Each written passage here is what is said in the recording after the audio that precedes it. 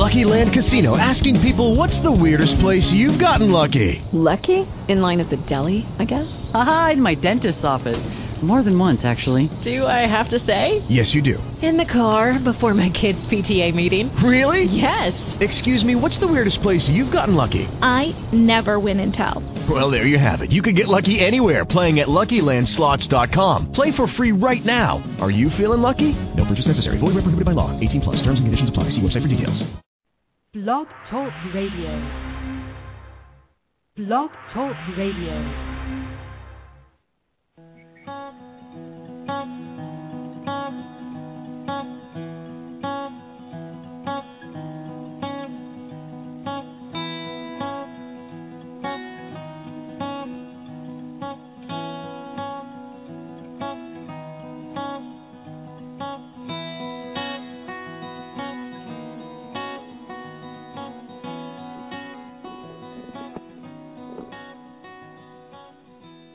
Hello and welcome. I'm Jillian Maas Backman, and this is Change Already, Your Future, Your Choice. See, I guess we're going to listen to that music one more time. My guest will like that.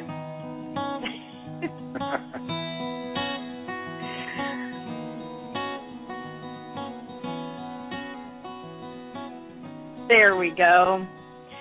As promised last week, I was talking about my event that I was going to attend last week in Chicago with Father John Mulder, who was a part of the process. And that talk was the talk that was given by the Holiness Dalai Lama of the 14th in Tibet on nonviolence in Chicago at Loyola University.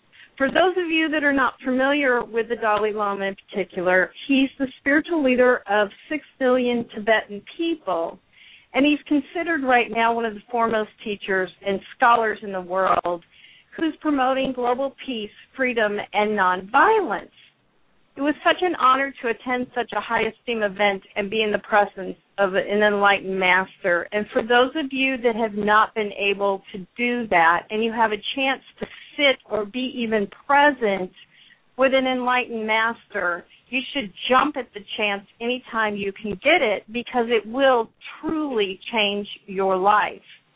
I want to take this half hour to host an unfiltered discussion with my guest this week, Father John Mulder, as I said earlier, and I want to compare notes of what he came away with and what I came away with. As you all know, I have a degree in psychology, and I'm absolutely fascinated by the subject of exploring how an individual perceives, hears, and interprets the exact same information. It reminds me of when we used to play that game Telephone Talk, and you'd whisper something in someone's ear, and it would just filter all the way down. I want to use that same concept today to talk to John about what he heard in the message and compare our ideas. Each person listens and responds to messages in their own way. And I have to be honest with you, he was talking rather quickly, and he has a deep native tongue, so it really forced you to listen and be quiet to the message and take in everything you had. I carry along with me most of the time a piece of paper and a pen, but I wasn't even able to do that. So I had to take in my old memory as much as I possibly could and pray that perceptions were coming through correctly. And when I do that, I really like to host a debriefing session with my friends so I can fill in the blanks of what my memory didn't take in. So what I want to do in this half hour, as I've talked about, is talk about his message that he gave to us about nonviolence in the country. And he's talking about this all over the world, but I think it's extremely important that we keep talking about the escalation of violence in our particular country ourselves, whether that's through bullying, harsh words, or, gosh forbid, even that physical harm to another person. It needs to be addressed as much as possible, and we need to keep it on the table until we can reach that pinnacle that he was talking about, the Dalai Lama, about nonviolence and peace. So I want to introduce John Mulder before he comes on. I want to tell you a little bit about him. I was able to go because he was asked to be a part of the opening ceremonies for the Dalai Lama last week. He's a Catholic priest, but he's also known in the music industry for his talent in the genre of jazz.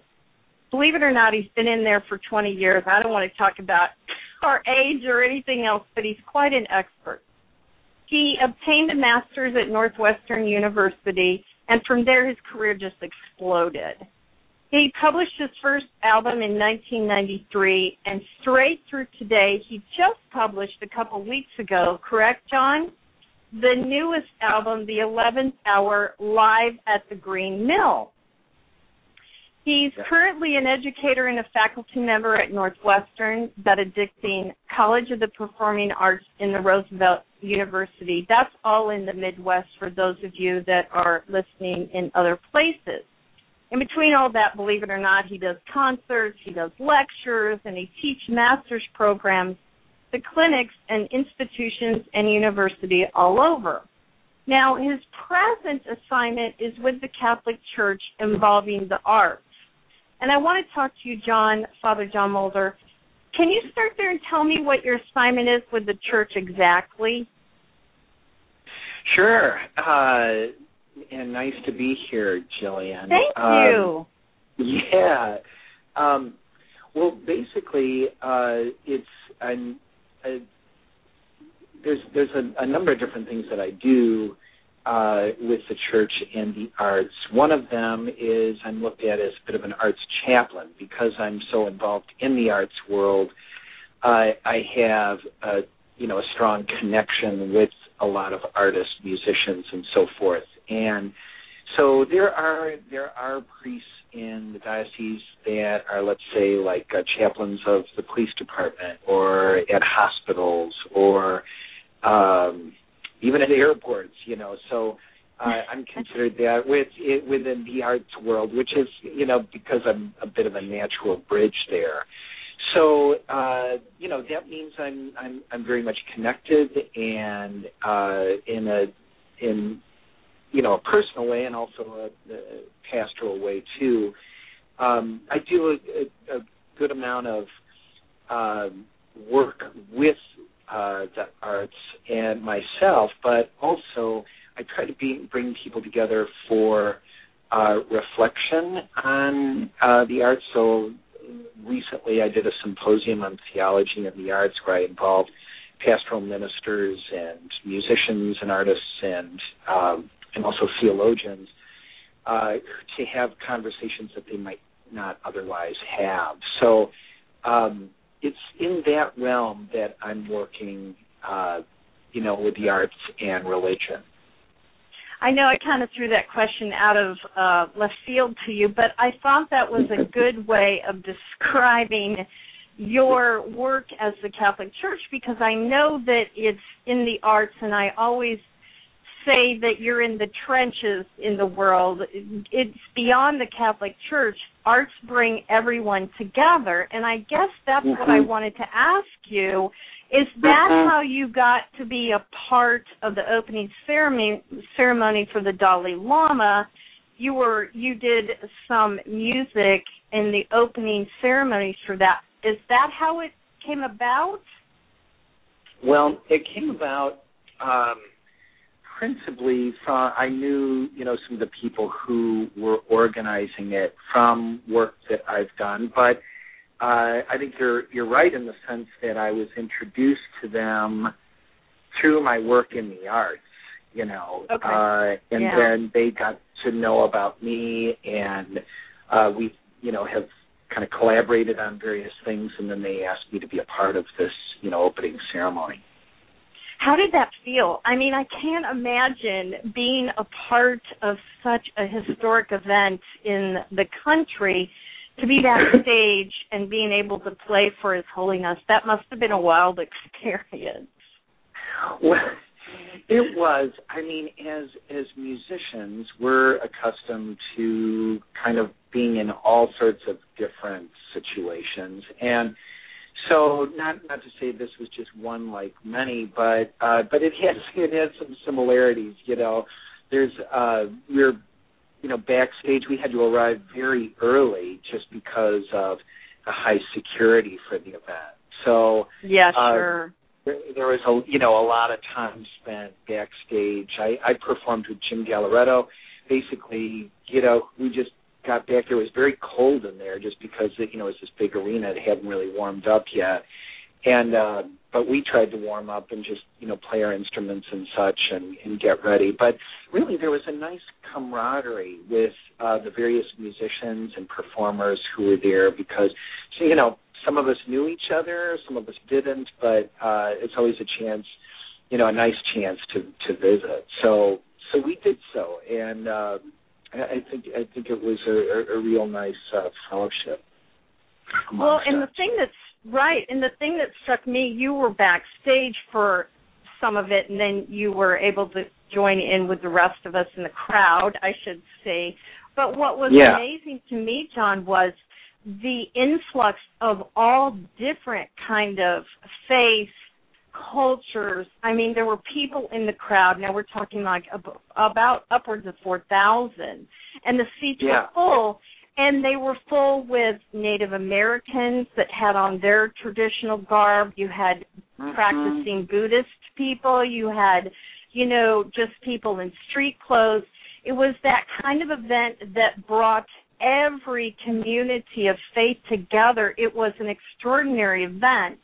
Now, that he talked about nonviolence, and you and I went our separate ways right after, so we really didn't have a chance to talk. So that's why I thought we could talk today. What phrases or comments stuck in your head that he talked about that maybe I missed and vice versa?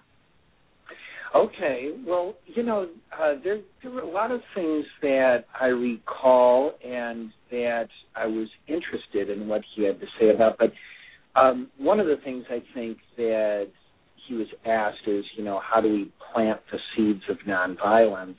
In our world, and I think one of his part of his answer anyway, was to try to shower children with love and affection and helping them to feel secure. And it's a rather simple thing, and of course, psychologists and all sorts of people would sign on with that statement. And certainly many people in religion, but it's an important thing to bring us back to. We overlook how important that time is. The question it left me with is, why, if for children, why not adults also? Yeah, exactly. I think we all really, desire that love and affection and sense of connection with other people. And I think that does provide foundation for nonviolence. Yeah, so he was really... I remember. Yeah, I'm sorry, I didn't mean to cut you off. You're exactly right. He really did stress the point of teaching the children now. Don't you think? I mean, it was, we're kind of where we're at. Right. We're riding it out. And what I thought was interesting was he called our age group, he's much older than we are, obviously, but he talked about our age group as being the inspirators. And that the next group that you're talking about is that we are supposed to instill love and affection.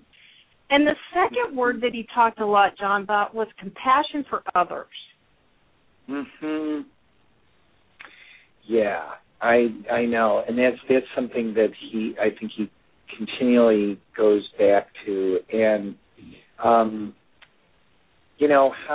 to cultivate that. You got to see beyond our differences somehow, and look at each person as being like yourself in some way.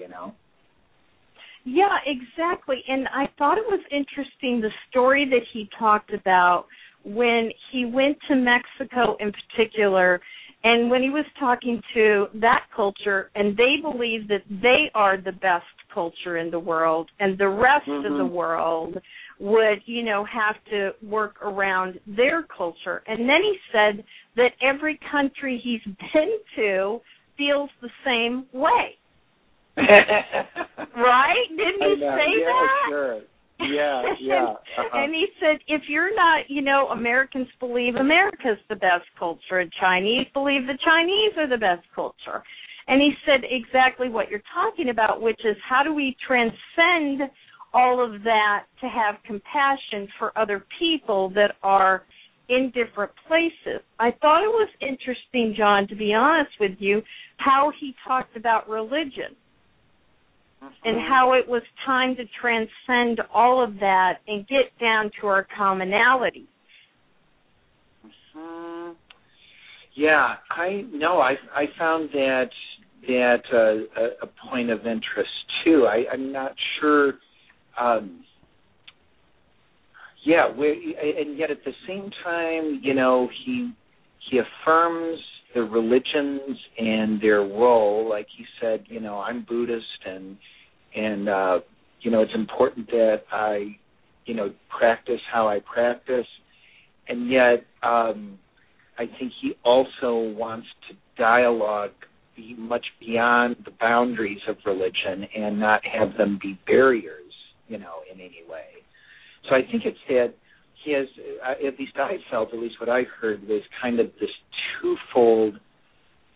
There was a lot of things that I thought were like a balancing in him. Like, on the one hand, I practice as a Buddhist.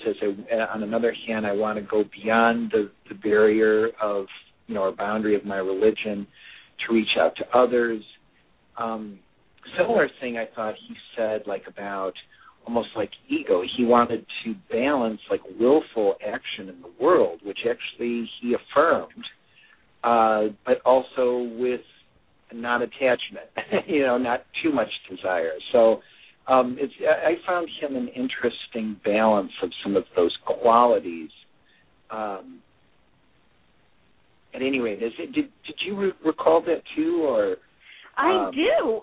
That's exactly right. What was great about it was that he did it exactly as you said, without ego, and the words that he said were placement that everybody could relate to.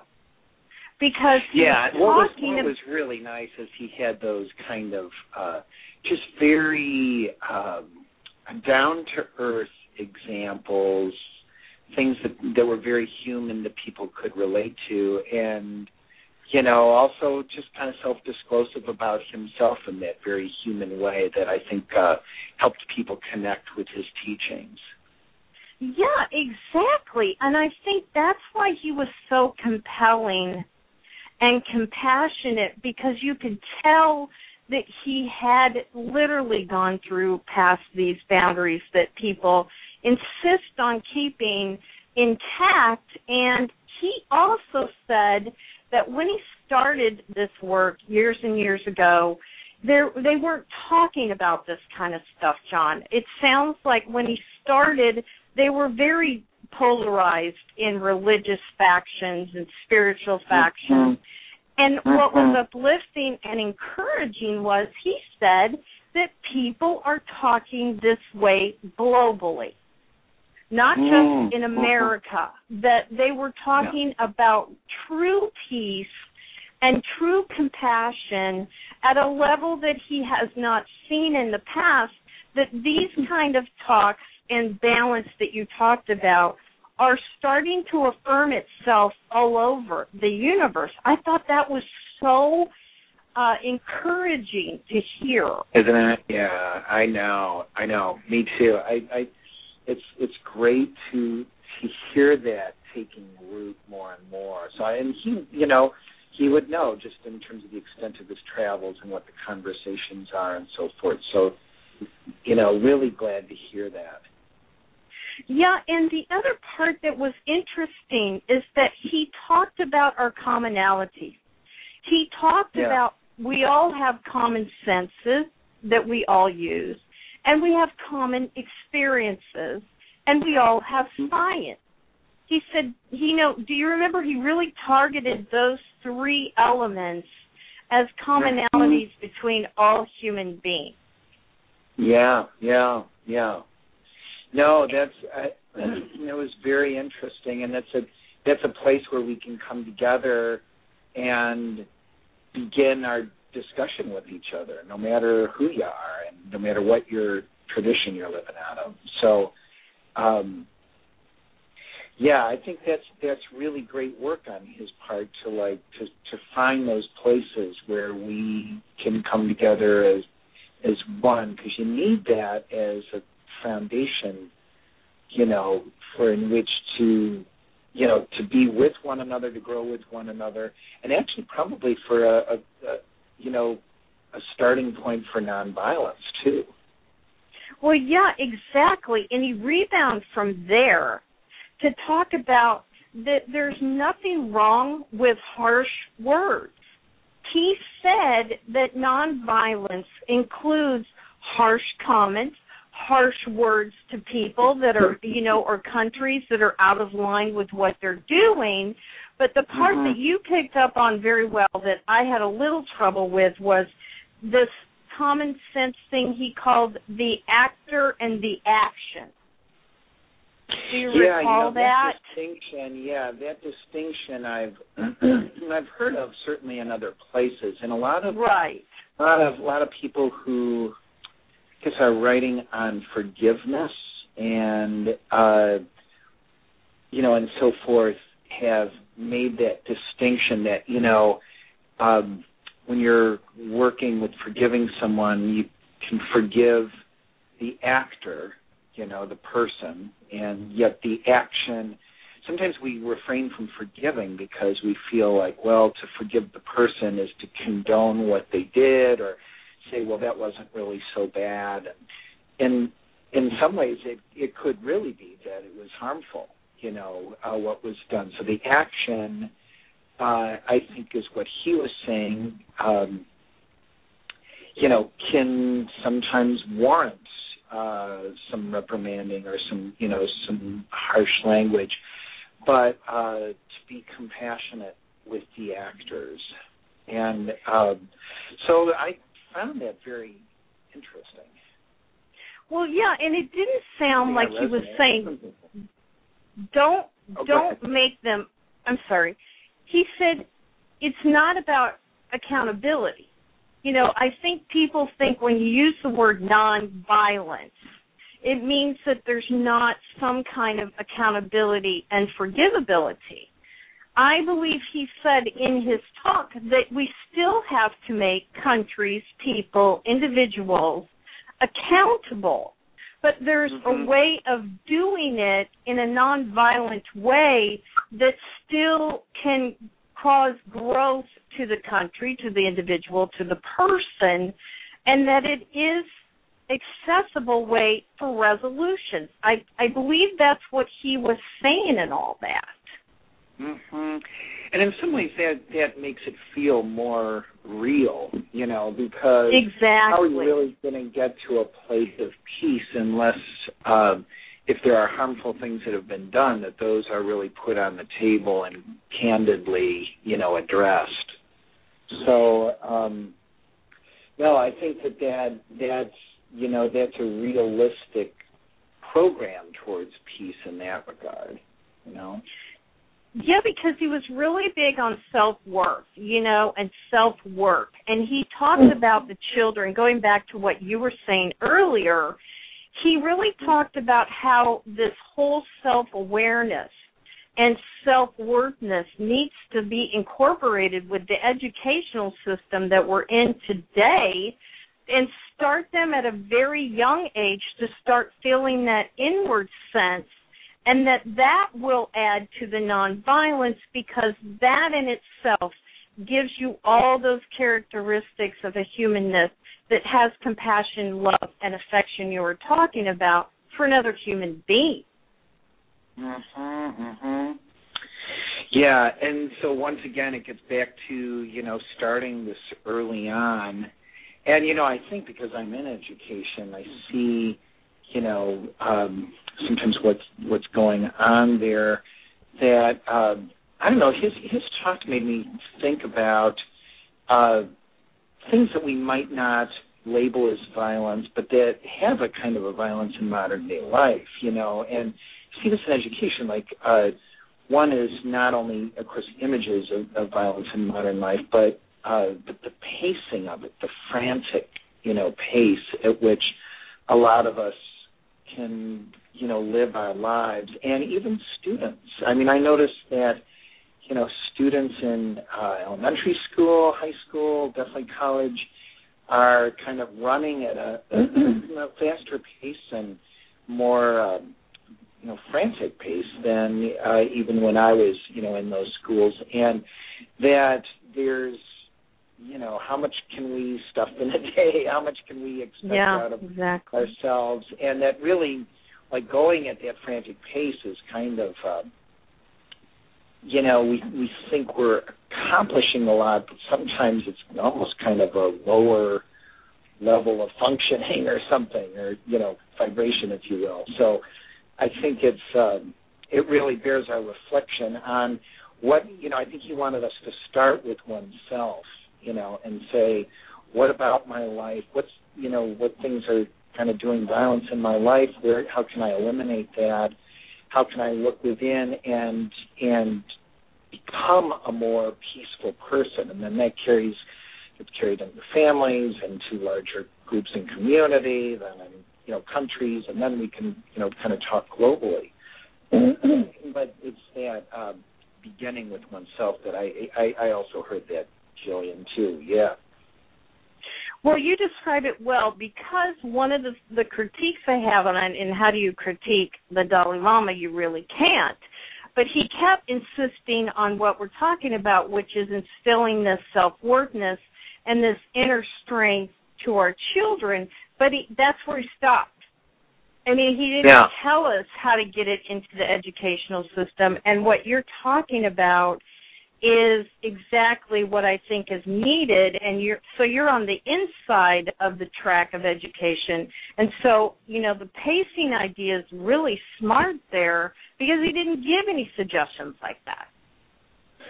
Well, and maybe that's, something that's, certainly all of us can do and follow up. I mean, I think another thing he talked about, too, is like how to transform what we might call lower emotions into higher ones. Yeah, and right. I think there was some good questions asked of him. How did you? This was later on. He was asked, how did you deal with your emotions with the Chinese, for example, and who overtook Tibet, and I didn't find a really clear answer to it. I found a clear conviction that you can transform, emotions like anger and fear into, kind of a higher, through awareness, into something that is, more positive in the person. But, and I know in his books he's talked about, like, for example, anger or something like that. It's important to acknowledge it, but not to, like, live in it or get consumed in it.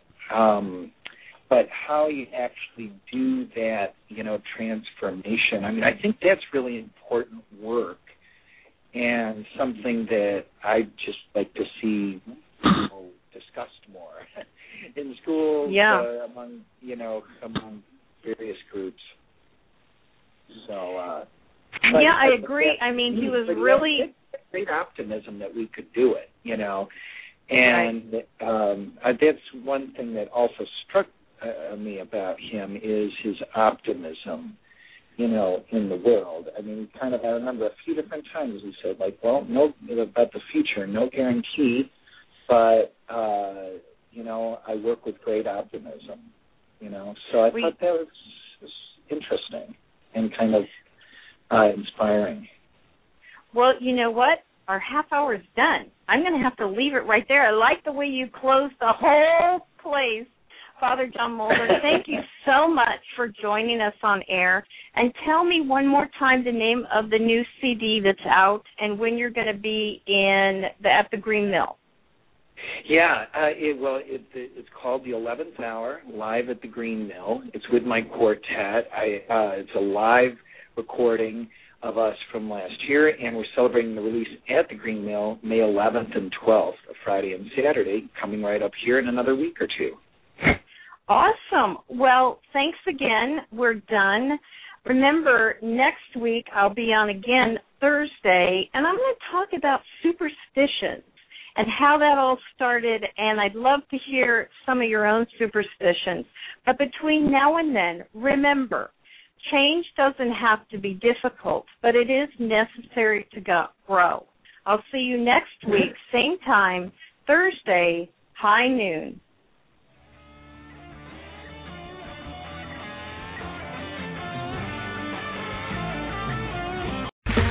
Okay, round two. Name something that's not boring. A laundry? Ooh, a book club.